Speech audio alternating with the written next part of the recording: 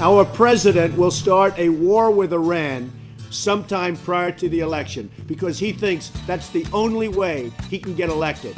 Isn't it pathetic? Yes. Isn't it? Well, I don't know why I came here tonight.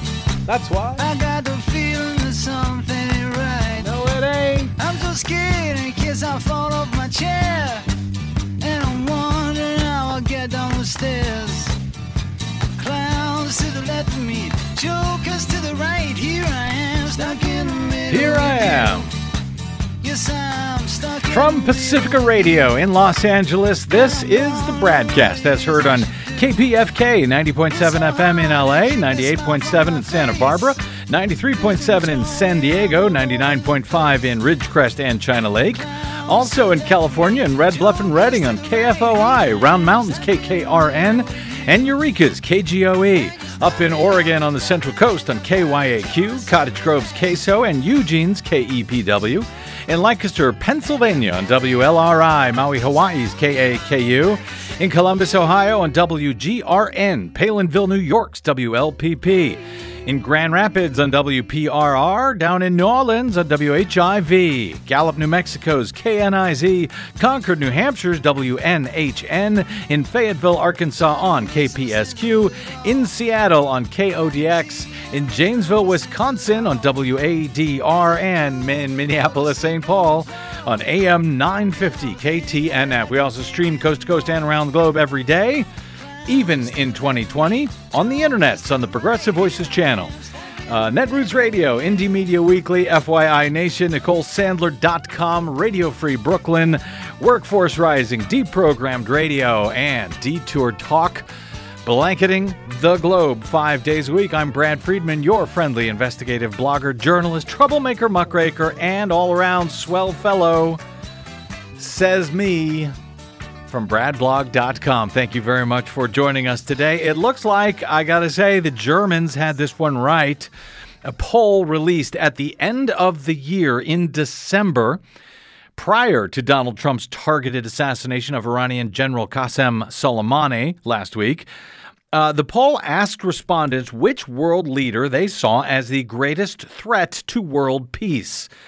The poll was commissioned by the German news agency DPA, and it found that 7% of Germans felt most threatened by Chinese leader Xi Jinping. 8% felt Russia's Vladimir Putin was the greatest threat to world peace. 8% also saw Iran's Ayatollah Ali Khamenei as the greatest threat. But a full 17% believed North Korean strongman Kim Jong-un was the greatest threat. But that was nothing compared to the 41% of Germans in December of 2019, again before the killing of Iran Soleimani, who felt that American President Donald J. Trump presented the greatest threat to world peace. 41%, the American president. And based on the events of the last several days, yep, looks like the Germans were absolutely right on that one. At BradBlog.com on Sunday, Perry Dorrell, who writes under the pseudonym P. Diddy for us, he runs his collection of the week's best political cartoons. One of my favorite parts of the week, frankly, is his Sunday tunes.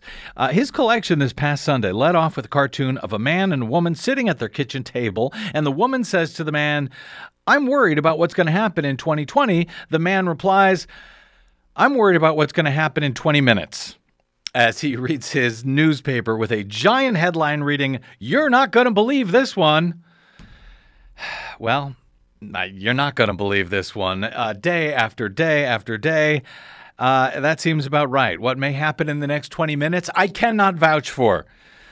But that cartoon was an apt way, I think, to begin 2020, not to mention today's show, given the pace at which things are now happening. We will try to get to the most important stuff today, as I get myself caught up on the past 2 weeks since Desi Doyen and I have been off, with my thanks to the great Nicole Sandler for filling in for us over the holidays. She did by the way, if you missed it, a terrific 2019 year in review show that was interesting and smart and funny. particularly given this past year, how horrible it actually was. So if you didn't happen to catch that, you can find that and all of the BradCasts going back to the beginning of time itself at bradblog.com. That, of course, thanks to those of you who support our work at bradblog.com/donate. And by the way, Nicole's Friday show following Donald Trump's assassination of Soleimani, where she called up hotels in Tehran to get thoughts on all of this from actual Iranians, because at hotels they tend to speak English. That was fascinating as well. If you missed it, that was Friday's show. You can download it. I recommend it at bradblog.com. But we are back for our first show of the new year today. And as feared, Desi Doyen, there is hardly anything to talk about. Oh, you mean there's not enough to talk about after President Chaos struck again? Again?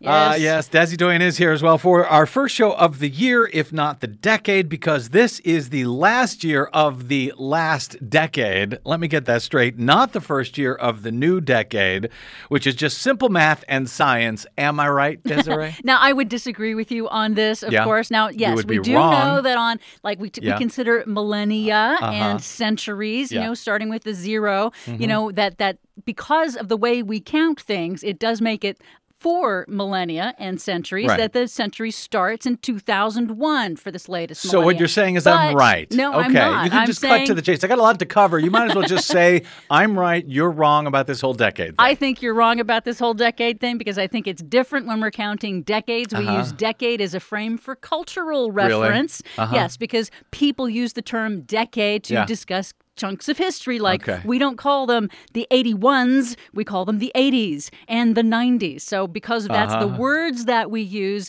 the definition of a decade is really just a 10-year span. It doesn't matter How old were you when you finished your first decade on Earth? I was 10. Really? At the end of the 10th year? Well, now look, so when you when you're when you have your 9th Okay. birthday, for example, you don't say that you're 10 then. You don't say when you're 10 and you turned 11 that's the beginning of your 10th decade. It's actually beginning. Oh, boy, now you got me all. Yeah, I know. You remind me of sort of clarity. Donald Trump trying to use this war with Iran to avoid his own impeachment. You're just coming up with a bunch of stuff to avoid the fact that you're wrong about the decade thing, but that's okay. That's okay. We've got 10 years to discuss it. There will be plenty of We'll that. pick it back up in 2030, which, by the way, is not a presidential election year, unlike this one. Anyway, good to be back. Good to see you again, Des. Good to have all of you here. And by the way, we're going to open the phone lines in a bit. 818-985-5735. Don't call in to tell Desi how wrong she is about that, because that'll just disturb her.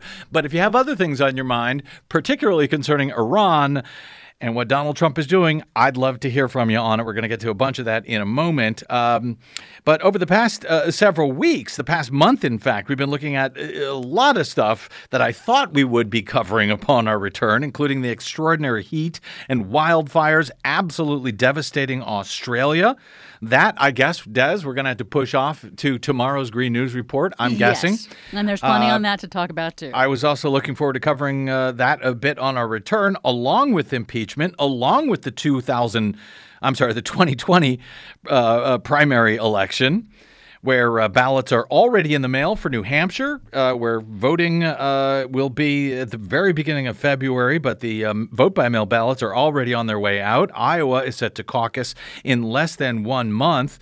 Then it'll be New Hampshire's first in the nation primary a week later, and then Super Tuesday just a few weeks later, where dozens of states, including California, here with all new 100% unverifiable touchscreen voting systems here in Los Angeles, we will be voting as well. Mail-in ballots for Super Tuesday will begin shipping out by the end of this week, if my dates are correct. And by the way, if you live in California and you plan to vote with a vote-by-mail hand-marked paper ballot, which I now recommend if you live in L.A. in order to avoid being forced to vote on our new unverifiable touchscreen voting systems, although I recommend you drop off your hand-marked ballot at a voting center rather than mail it in. But if you plan to vote that way and happen to be a no-party preference voter, or we call them NPPs, sometimes called independent, you're not registered with any party, well, if you want to vote in the presidential primary for one of the candidates from any of the parties, well, you need to tell your own county where you live in California which party's presidential primary that you would like to vote in. Otherwise, if you are an NPP, no party preference voter, and you would like to, for example, vote in the Democratic or Libertarian or American Independent presidential primaries, you have to request a crossover ballot for presidential candidates from one of those parties. Otherwise, you will receive a ballot by mail with no presidential candidates on it at all. So, if you are an NPP voter in California, and sorry, we do a national show here, and I know a lot of people may not be all that interested in what happens in California, but we have ridiculous primary election rules out here. And so if you are a nonpartisan voter in California, but you want to vote in either the Democratic, Libertarian, or American Independent primaries, you have to request specifically such a ballot. Now, if you're a nonpartisan voter in California, but you want to vote in the Republican or Green or Peace and Freedom Party primary, you actually have to register with one of those parties. The others, the Democrats, for example, they have open primaries, so anyone can vote in them, but you have to have a ballot to do it. And if you're a vote-by-mail voter, a permanent VBM voter, you need to tell your county that, yes, you'd like to vote in the Democratic primary. In Los Angeles here, you can and should check your party registration and vote-by-mail preferences as they are set up at lavote.net. Elsewhere in California, check your local county voter registrar. But across the entire state, you can check your voter registration status at voterstatus.sos.ca.gov. That's voterstatus.sos.ca.gov. And I'm going to have to give this warning a few times in the next few weeks, next couple of months here as we get closer to the Super Tuesday, March 3rd primary out here in California and in, like I say, about another dozen other states. Do not wait on this, by the way. This will become more and more confusing the closer that we get to Super Tuesday on March 3rd. So do it now. The same is true, by the way, everywhere else in the country. Now is the best time to check your voter registration to make sure that you have not been purged, that your party has not somehow been changed, or set for a party that would disallow you to vote in the primary that you would like to vote in. But some of those items today are going to have to take a back seat thanks to our unhinged warmonger president, Donald Trump, and his attack on Iran on Thursday night, Friday morning, about which, as I said, I'd like to open up the phones to listeners shortly. If you have thoughts or concerns or questions or statements about the war with Iran that Donald Trump has just thrown us into, our phone number is 818-985-5735. Since we are here live today and we're finally able to open up the phone lines for the first time in weeks after the holidays, after the impeachment hearings in the House, and some time off for our holiday fund drive here at my flagship station, KPFK, with my thanks, great thanks to all of those of you who helped us through that drive to support independent, non-corporate news, found only here on Pacifica Radio and at KPFK in Los Angeles. So if you want to use what you bought with your donation, give us a call at 818-985-KPFK for access to your public airwaves. You can call in right now, but it will queue you up. I got a bit I want to cover first. Some of those other items, as I noted, will have to take a back seat. But there is a lot of breaking news in the upcoming impeachment trial of Donald Trump in the U.S. Senate today, just a couple of hours before showtime, before we even get to Iran. So let me start there. Former National Security Advisor John Bolton now says he is willing to testify in the Senate impeachment trial if he is subpoenaed. In a statement posted on Monday, Bolton wrote, quote, "I have concluded that if the Senate issues a subpoena for my testimony, I am prepared to testify." As NBC, who first obtained the statement, reports, Bolton had a front row seat to the White House's pressure campaign against Ukraine to investigate the son of Trump's political rival, Joe Biden, including the decision to withhold military aid from Ukraine, which John Bolton reportedly referred to as the drug deal being cooked up by the administration. He served as Trump's national security advisor for more than a year until he left in September, just before the Ukraine bribery effort became public, the one that led to Donald Trump's impeachment on 2 articles just before the end of the year.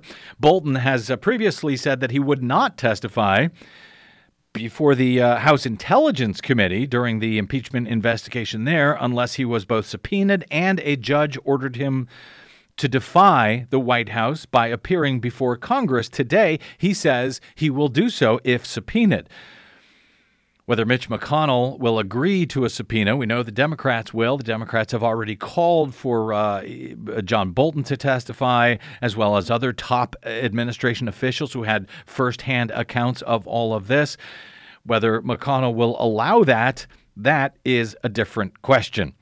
In the U.S. Senate trial, where they are trying everything they can to block the impeachment trial of Donald Trump. The House, meanwhile, has still not transmitted the 2 articles of impeachment that were passed in December over to the Senate until, at least they say, until the Senate decides on their rules and if witnesses will be allowed, witnesses like John Bolton, who have firsthand evidence of what happened, whether guys like him will in fact be allowed to give witness testimony during the Senate trial. Senate Minority Leader Chuck Schumer said in a statement today, momentum for uncovering the truth in a Senate trial continues. He says it's now up to just four Senate Republicans to support bringing in Mr. Bolton and the other 3 witnesses that they've called, as well as the key documents that we have requested to ensure all the evidence is presented at the onset of a Senate trial. Given that Mr. Bolton's lawyers have stated he has new relevant information to share, Schumer added, if any Senate Republican opposes issuing subpoenas to the 4 witnesses and documents we have requested, they would make absolutely clear they are participating in a cover-up. Well, of course they are, Senator.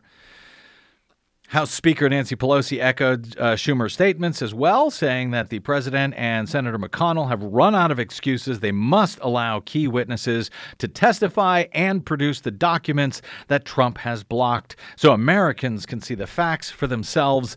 The Senate cannot be complicit in the president's cover-up, she tweeted, along with the hashtag #DefendOurDemocracy. Of course, it seems pretty clear that Trump's attack on Iran was as predictable in hopes of changing the conversation about his impeachment. Anything to avoid talking about impeachment. That was predictable, as were the fact that he would have his own now incriminating tweets from 2011 and 2012 and 2013. Back when he said in 2011, this was Trump on Twitter, in order to get elected, Barack Obama will start a war with Iran. In 2012, he said Barack Obama will attack Iran in order to get reelected. In 2013, he said, I predict that President Obama will at some point attack Iran in order to save face. Donald Trump tweeted again in 2013 saying, remember that I predicted a long time ago that President Obama will attack Iran because of his inability to negotiate properly. Not skilled, Donald Trump added in 2013. Actually, here's what Trump predicted specifically. And of course, as usual, he was completely wrong about it back in 2011. I think it was November of 2011. Our president will start a war with Iran because he has absolutely no ability to negotiate. He's weak and he's ineffective. So the only way he figures that he's going to get reelected, and as sure as you're sitting there, is to start a war with Iran. Now, I'm more militant and more militaristic than the president. I believe in strength. But to start a war in order to get elected, and I believe that's going to happen, would be an outrage. Are you outraged yet, Mr. President? That was by the way, posted by the Trump Organization, who has, for some reason, now deleted that video that they had posted some years ago. Thankfully, someone else saved it, so we're able to hear it. Nonetheless, speaking of not skilled at negotiating, thanks to the world's worst negotiator of them all, that would be the now impeached president of the United States, Donald Trump, we have a mess on our hands. The headlines on the front page of Sunday's New York Times offered a sense of what a dangerous and potentially catastrophic mess that we are now in, thanks to his disastrously unfit presidency. Just looking at that front page that someone posted on Sunday, Iran pulls back from nuclear deal as killing of Iranian general upends Mideast. U.S.-led coalition halts ISIS fight as it steals for an Iranian attack. Pompeo warns Iran that U.S. could attack if Tehran retaliates. U.S. allies in the Middle East fear they may pay a price for Soleimani killing. Just one story after another, and that's even staying out of the opinion section of the front page there. Meanwhile, huge crowds of mourners poured into the streets of two Iranian cities on Sunday to pay their respect to Major General Qasem Soleimani, the second most powerful figure in the country and leader of the elite Quds force. He was killed. He was assassinated on Friday in an American drone strike near the Baghdad airport. A mass of people snaked across the main streets of Avaz, where Soleimani's body was returned from Iraq early on Sunday, and across a bridge over the Karun River, stretching over 30 kilometers. That is almost 20 miles of people parading, of mourners parading for Soleimani. The crowds of men and women in black carried flags and photos of Soleimani. They beat their chests in unison as Islamic prayers blasted from speakers around the city. Iran state television estimated that the mourners in Avaz and Mashhad, where the general's body was flown later for another procession, numbered in the millions. Tensions since that killing across the Mideast have steadily ratcheted up. Since the killing of Soleimani, he was credited with building Iran's vast network of proxy militant groups across the region, from Yemen to Syria to Lebanon. On Sunday, Iran announced it was ending commitments it made to limit its nuclear fuel production in its 2015 deal with world powers. Good work, Mr. Trump. And senior Iranian military officials warned of a military retaliation for the killing. The outpouring of grief reflects Soleimani's cult-like status in the country.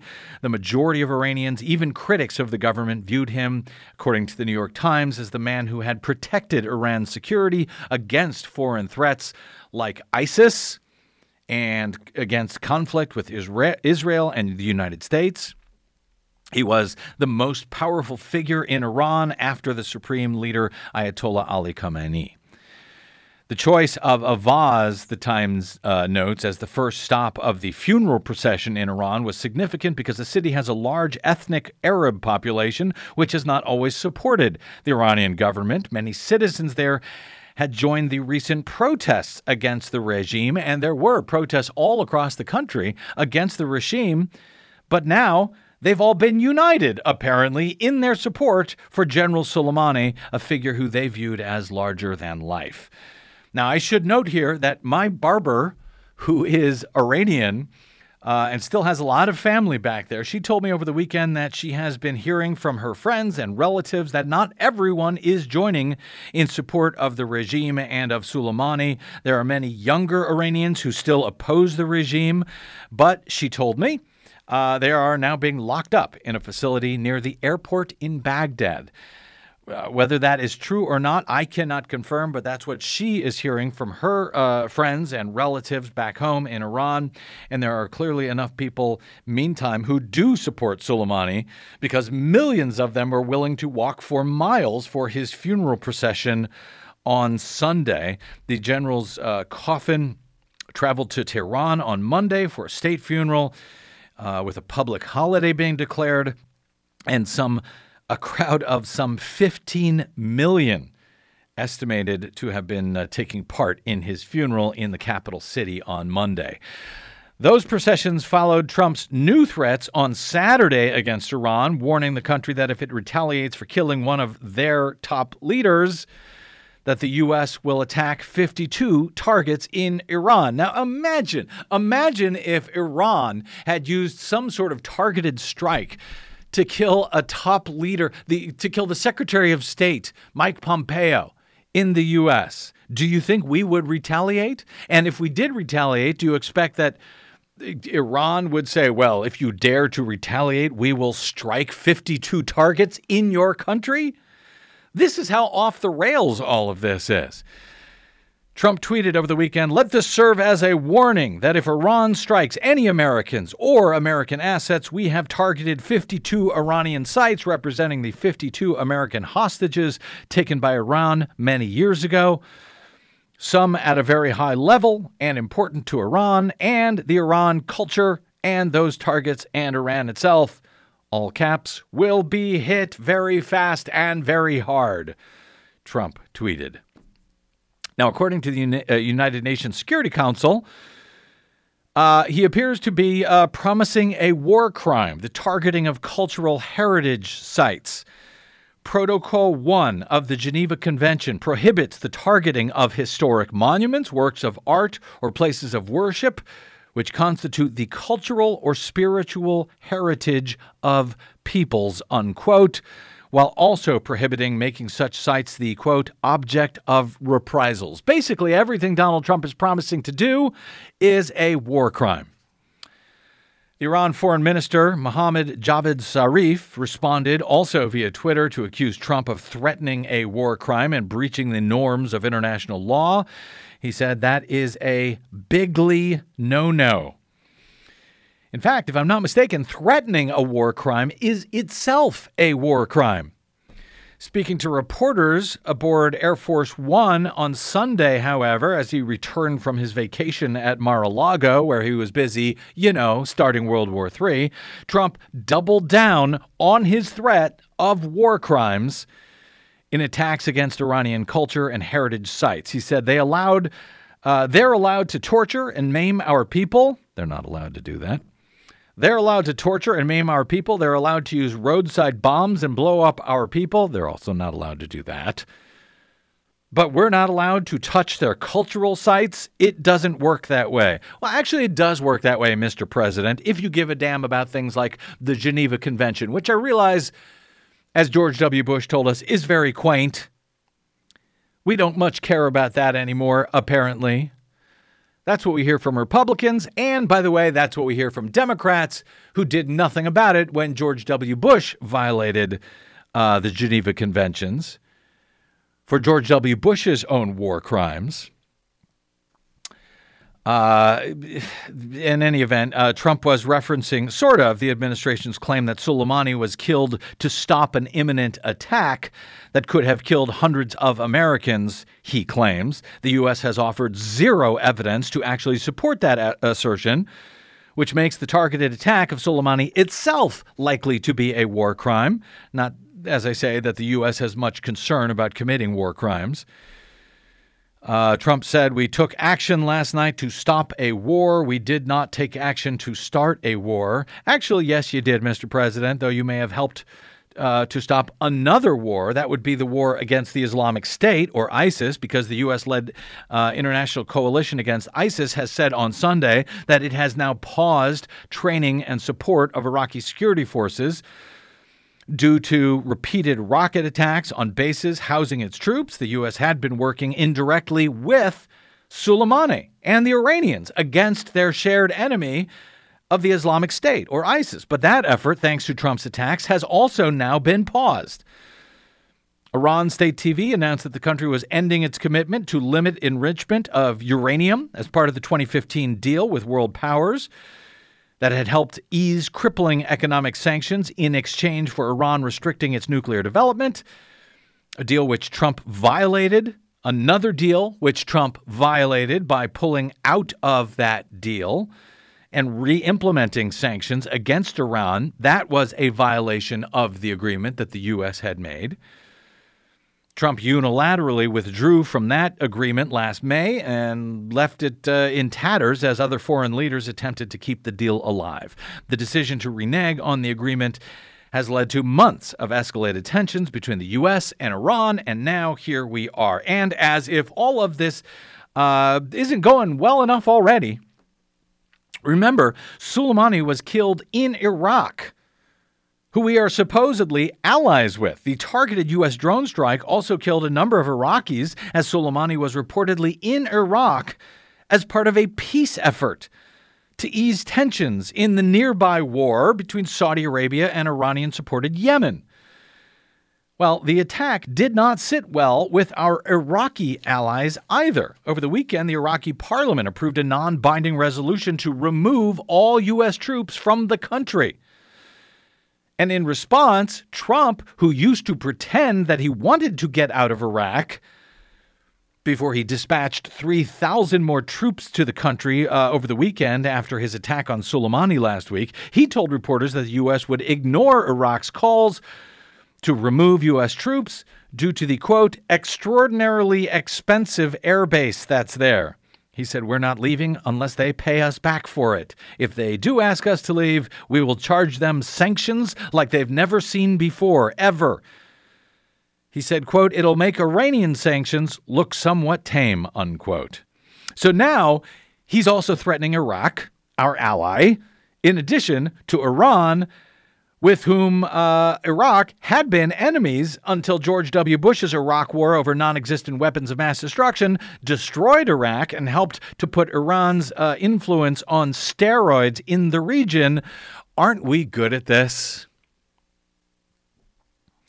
Iraq's parliament voted for this resolution to remove all foreign troops, including U.S. troops, on Sunday. And remember, Trump has said that the attack was undertaken to prevent war and further bloodshed for Americans. In fact, as anyone with half a brain, and not sure that includes Trump, can see here, this was all done to change the subject from Trump's impeachment. At least in my half-brained opinion. How about yours? My phone number is 818-985-5735 if you'd like to ring in on this. I know we got a lot of Trump supporters listening. They used to call in to tell me what a warmonger Hillary Clinton was, but that Trump wanted to get us out of foreign wars. How's that working for you, folks? I'd love to hear from you. 818-985-KPFK is my phone number. Has any of this changed any of your minds on this? Any of you folks who supported Donald Trump because you thought Hillary Clinton was a warmonger? I would love to hear from you, if so, or even if not. 818-985-KPFK is our phone number. Quick break, and we are back with much more, including your calls right here on the BradCast. I'm Brad Friedman.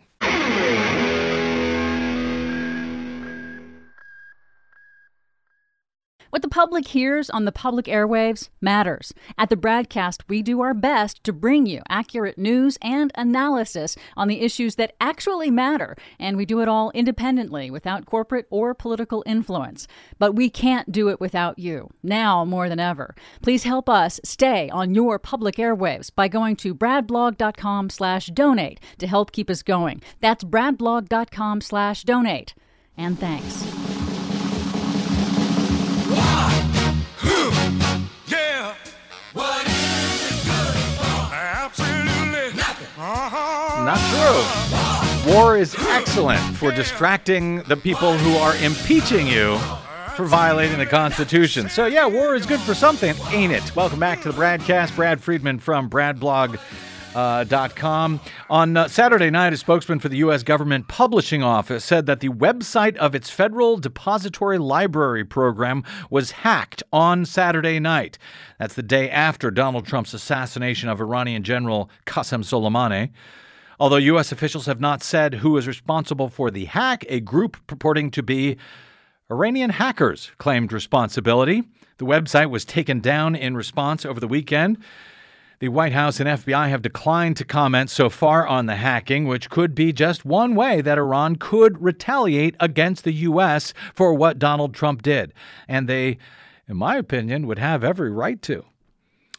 And while the U.S. is headed into an election year, which is more dependent now on computer systems than ever for voter registration, for voting, for tabulation of results, while many Republicans have brushed off concerns about Russian hacking of U.S. elections, perhaps they would be wise to have some concern right now that Iran may now have an interest in interfering to hurt Trump and Republicans in 2020.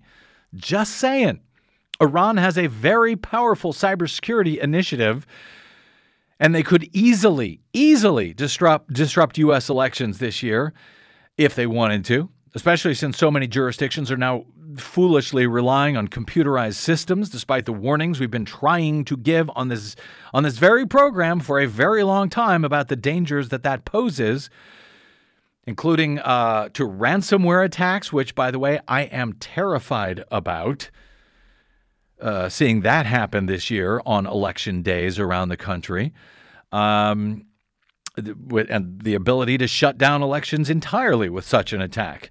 We've seen this in dozens of U.S. municipalities now in recent weeks and months. Wait for it to happen on Election Day, and remember, we told you about it right here on the BradCast long ago. We'll take your calls on any and all of this at 818-985-5735, particularly, as I said, from Trump supporters who I always enjoy speaking with. 818-985-KPFK. Let's hit some phones here. Let's go to Roger in Minneapolis. Hey, Roger, welcome to the BradCast, sir. Good to Happy New Year to you. Oh, Happy New Year to you and Desi, and glad to have you back live.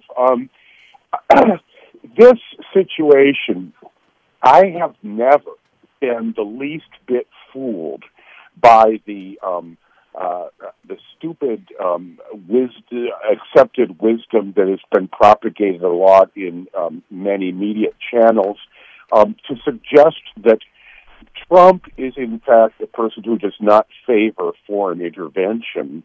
I believe that the reason that Bolton was fired was because he was just itching to play the war card, and Trump got tired of arguing with him.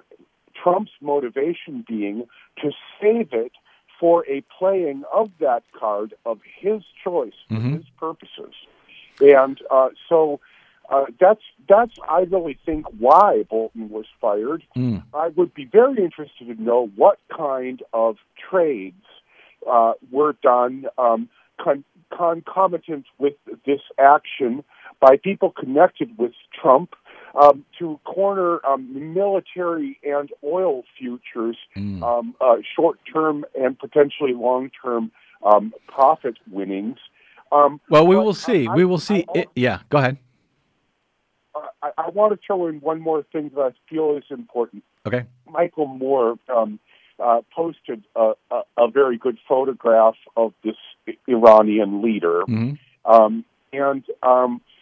I was immediately taken by the impression of a man who, although he's a military figure, if you've been watching Iran, it's been a very restrained and kind of shrewd presence in terms of how it handles its adventurism. And I see in the face and aspect of this man that we murdered a good piece of kindness. And I feel sad for him. I feel sad for his family. I feel sad for his country, and I feel sad for ours.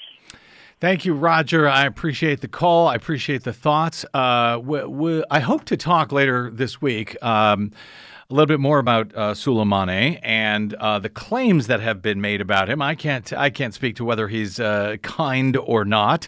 A lot of folks on both the right and the left say that he has blood on his hands.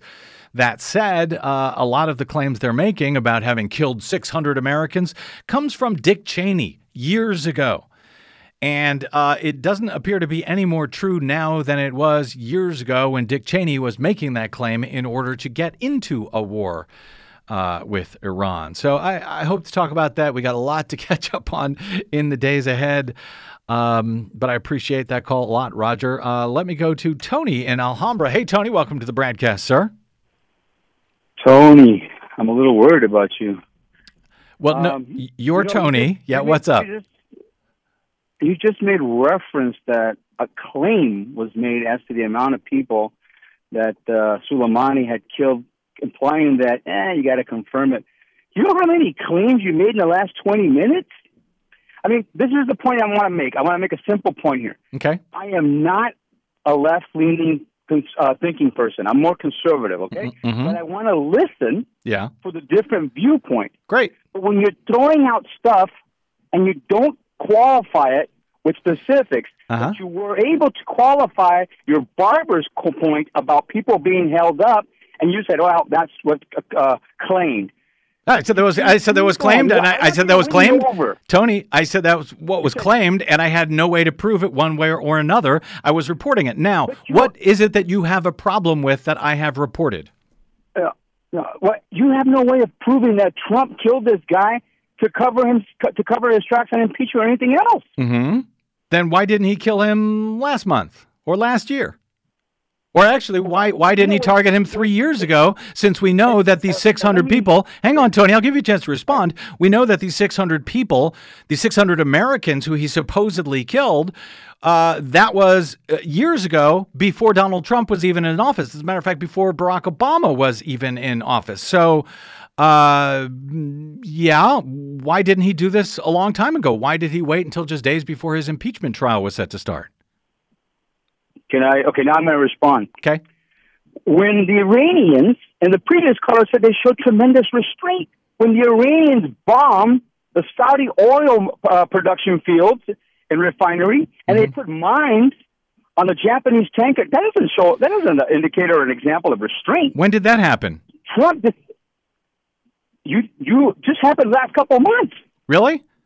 And why didn't we? Oh my God, you're telling me you're not aware of that? No, I am aware of it, Tony. I'm aware that it happened months ago. Why didn't we respond then instead of Friday? Because we're not warmongers.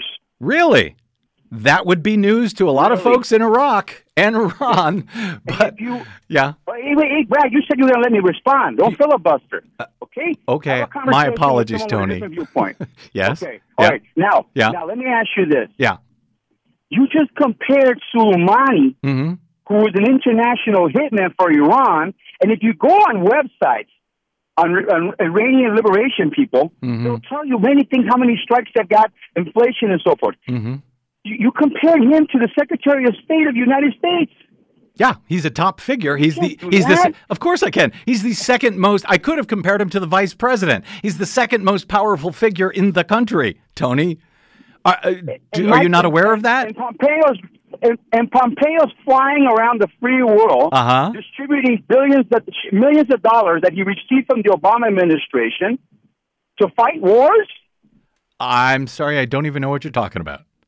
Oh, you know exactly what I'm talking about. Barack Obama freed frozen assets of the Iranians when he made the deal. Also, No. He unfroze. Hang on. You mentioned Pompeo as Secretary of State, and that's why you confused me concerning Obama. Obama unfroze Iranian assets that were frozen in the 70s. I said unfroze. Okay. He unfroze assets. I said unfroze.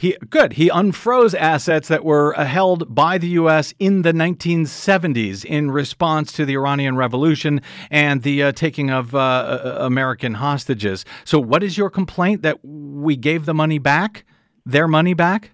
No, we gave money to the Iranian regime to use it for terrorist activity. Okay. It's their money, Tony.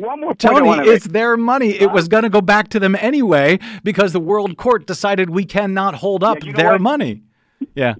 You're right. You know what? We need to give the cartels their guns back. You're right. If the Mexican cartels are arrested committing a crime, we need to give them back their semi-automatic machines. Well, the money was going back, whether the United States agreed with it or not. It was going back to Iran. So what we got in exchange was we blocked any possible path to a nuclear weapon. Another point I want to share with you. All right. Donald Trump did not have to follow the nuclear accord. You know why? President Obama, out of respect, he's the president. President Obama, I refer to him as that. Yeah. For Congress to be ratified. So it's not an agreement that our country made. Oh, no, it is an agreement. It is an agreement. The president made. It is absolutely an agreement that our country made. It is not a treaty ratified by Congress, which would then have the weight of law. Well, it is a binding agreement between our countries.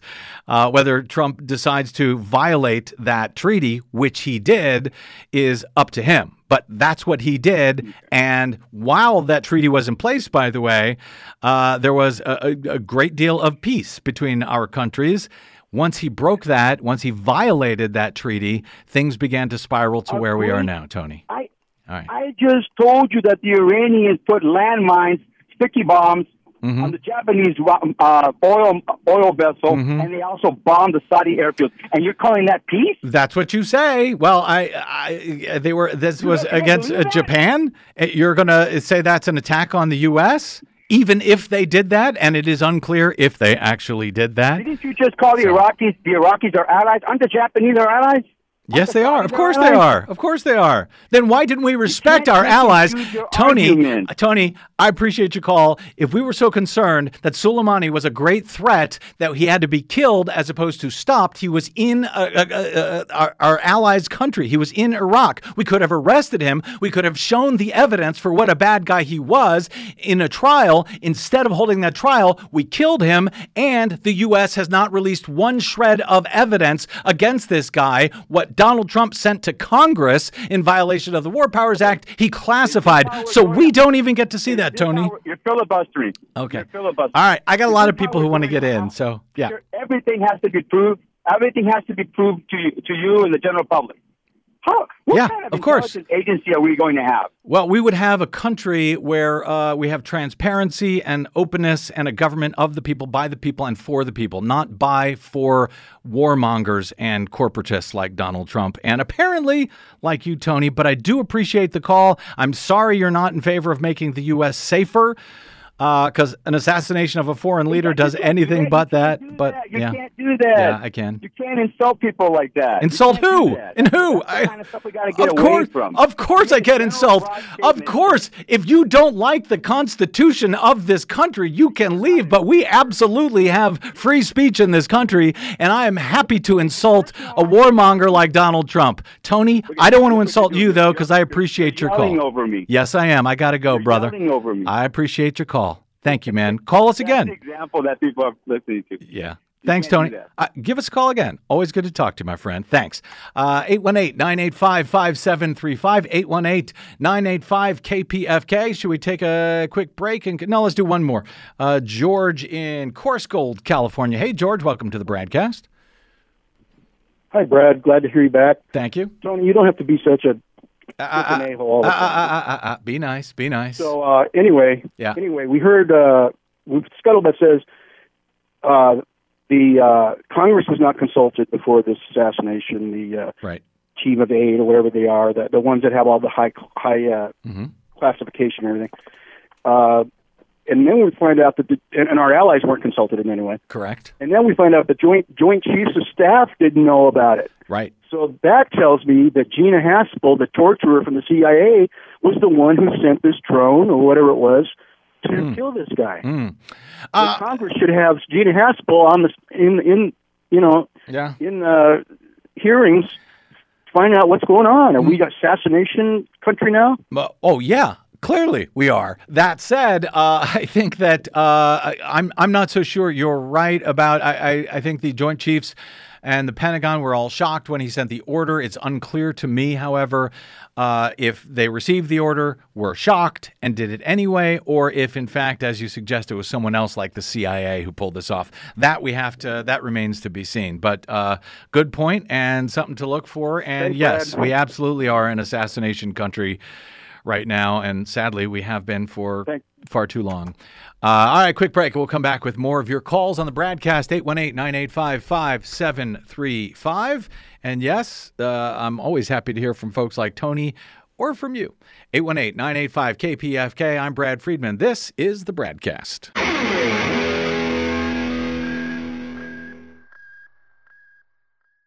Hey, this is Brad. If you haven't noticed by now, it's no easy feat finding facts, real facts, not alternative facts, over your public airwaves. We try to bring you real facts, truth, and clarity without fear or favor each and every day on the BradCast. But we need your help to do it, and that help is needed more now than ever. Please stop by bradblog.com/donate today. That's bradblog.com/donate, and thanks. Just like yesterday. Yep. Then I'll get on my knees and pray. We don't get fooled again. Oh, we'll get fooled again. We're always fooled. Welcome back to the BradCast. Brad Friedman from bradblog.com. Republicans and Democrats alike did not complain the last time that Trump attacked another nation in violation of the law and the Constitution and the War Powers Act without notifying Congress first, etc. That would be when he launched rockets against the Syrian air base. Remember that? Another nation with whom there is no congressional war declaration. The Republicans and Democrats, both in Congress, they said nothing about it. So they should hardly be surprised that Trump has done it again. So when I hear Democrats complaining that Trump is doing this, he's violating that, well, you know what? He did so long ago, as did George W. Bush, as did Barack Obama. And Democrats, you didn't complain about it then. You didn't point out the war crimes being committed by those presidents then, did you? Makes it a hell of a lot harder for those of us who are actually consistent in our positions over the years. 818-985-5735. Let's go to William in Pasadena. Hey, William, welcome to the BradCast. Hey, Brad, how are you? I'm hanging in. What's up, brother? I just want to make a quick comment. I think you gave Tony way too much time. You know, my comment, there's so many people like this, they just keep believing what the government tells them over all these years. It just makes me so crazy. I just turned 70 years old. I've been through Vietnam. I've seen that. I've seen Libya. I've seen Afghanistan. I've seen Iraq. And it's the same story over and over. The media filters things so much for this country that we're just like sheep, and we just accept everything we're told. And even though it's right in front of our eyes that we're probably the most militaristic country on earth, who has recently attacked?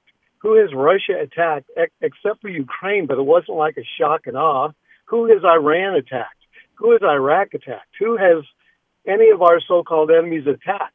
When you look at the absolute facts, we're the only one that's doing all the major militaristic aggression. Well, you know what? I gotta disagree with you there. The Russians have been supporting the separatists in the east in Ukraine. They have been supporting that war.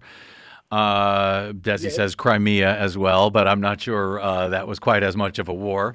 But they have. If you listen to the U.S. intelligence, they have attacked U.S. elections. Russia has. But here's the problem: the Trumpers. As Desi also notes here, good point, that the Trumpers believe the intelligence community on Iran. They have no questions about that. But when it comes to Russian interference in 2016, don't believe our intelligence community. They don't know anything. So they got to pick a side, it seems to me, William. At least be consistent, I'm asking. What I was trying to point out is that the really, deadly military aggression. I know there's a cyber war. I know the Russians attacked our election, and I know that they ran after Crimea, and they went out, and now they're wanting to get in Ukraine, but they're trying to get territories back that they once had. And when you look at it, half of those countries are wanting to go back to the Russian Federation, so it's not like they're invading a totally sovereign country. Well, so okay. There's a No, I hear you. But to say that they are not aggressive in some places, they absolutely are. But I take your point, and to the larger point, William, that you made about giving Tony too much time. We have to talk to each other. And I know it's impossible with some to get through to them. It may be forever impossible. But once we stop talking, once we go into our own little silos, then, we get to where we are today, which is why I do like to reach out, even to people with whom I disagree. I'm not going to agree with, their stuff and nonsense, but I think we have to keep talking, even though sometimes it feels like we're banging our heads on the wall. William, I want to get a few more calls here before we get to the top of the hour, but I really appreciate your thoughts. All right. Thank you. Thank you, William. Let's go to Shaheen in Long Beach. Hey, Shaheen. Welcome to the BradCast. Happy New Year, sir. Happy New Year. How are you, sir? I'm okay. How can I help you? How can you help me? Very quick comment. A few weeks ago, we had a demonstration in Iran regarding the gas price. 270-some people died in 2 days, shooting from the roof of the buildings, all those stuff. Suddenly, by the Where was the shooting, Shaheen? I'm sorry. Is this in Iran? it was in Iran, Tehran, yes. Okay. Regarding the gas price, remember the gas price a few weeks ago? Yeah. And the people went to the street and then they start shooting. And according to our news, 270-some people died, 15,000 in the jail. So 2 weeks ago, by the politics of our government, now those people now in the street of Tehran, over 1 million people demonstrating and bringing this gentleman who killed lots of Iranian people. Now united each other. Yeah. Now with stupid politics. Yeah. Now we united Iran, all of them together. You look at the news, look at the TVs, you will see how many people, 22 miles of people in the street. Yeah, I know. I know. And that was the point I made, Shaheen. I'm coming up at the top of the hour. I don't mean to cut you off here, but I know there was the regime in Iran was not popular among Iranians. And if anything, Donald Trump has helped make them more popular now, incredibly. I've got just a second. Let me see if I can get Don in here real quick from Santa Monica. Don, can you give me about 30 seconds, brother? Oh, yeah. Well, I just going to mention about, I think it was a cable that Edward Snowden released several years back that said that ISIS was supposedly a creation of the Western intelligence powers to pretend to be an enemy of Israel's, but actually to be an asset. And that's what we've always been playing these games, like funding and arming them, and these kinds of reports coming out. And I never got this clear sense that we're actually fighting them, but Iran and Russia are. And so, of course, they don't trust us, probably, if that's the case. I just don't know. But it's just the fog of war. It's just, we never get the straight answer. I hear you, Don. Thanks. In any event, the fight against ISIS, at least for now, has stopped because of Donald Trump's assassination of, the man who was leading that fight against ISIS for Iran. And because now the folks who were leading that fight for the U.S. in Iraq are under attack themselves, so they can't go after ISIS. As I said earlier in the show, this is all going really, really well. We will continue to go well on tomorrow's thrilling BradCast. I hope you will join me for that. Until then, my thanks to our producer, Desi Doyen, to my board operator today, D'Angelo Jones, to all of you who called in, and my apologies to those I could not get to. We'll try to do it again soon. You can drop me email if you like. I am bradcast@bradblog.com. On the Facebooks and the Twitters, I am simply The Brad Blog. We'll see you there until we see you tomorrow. I'm Brad Friedman. Good luck, world.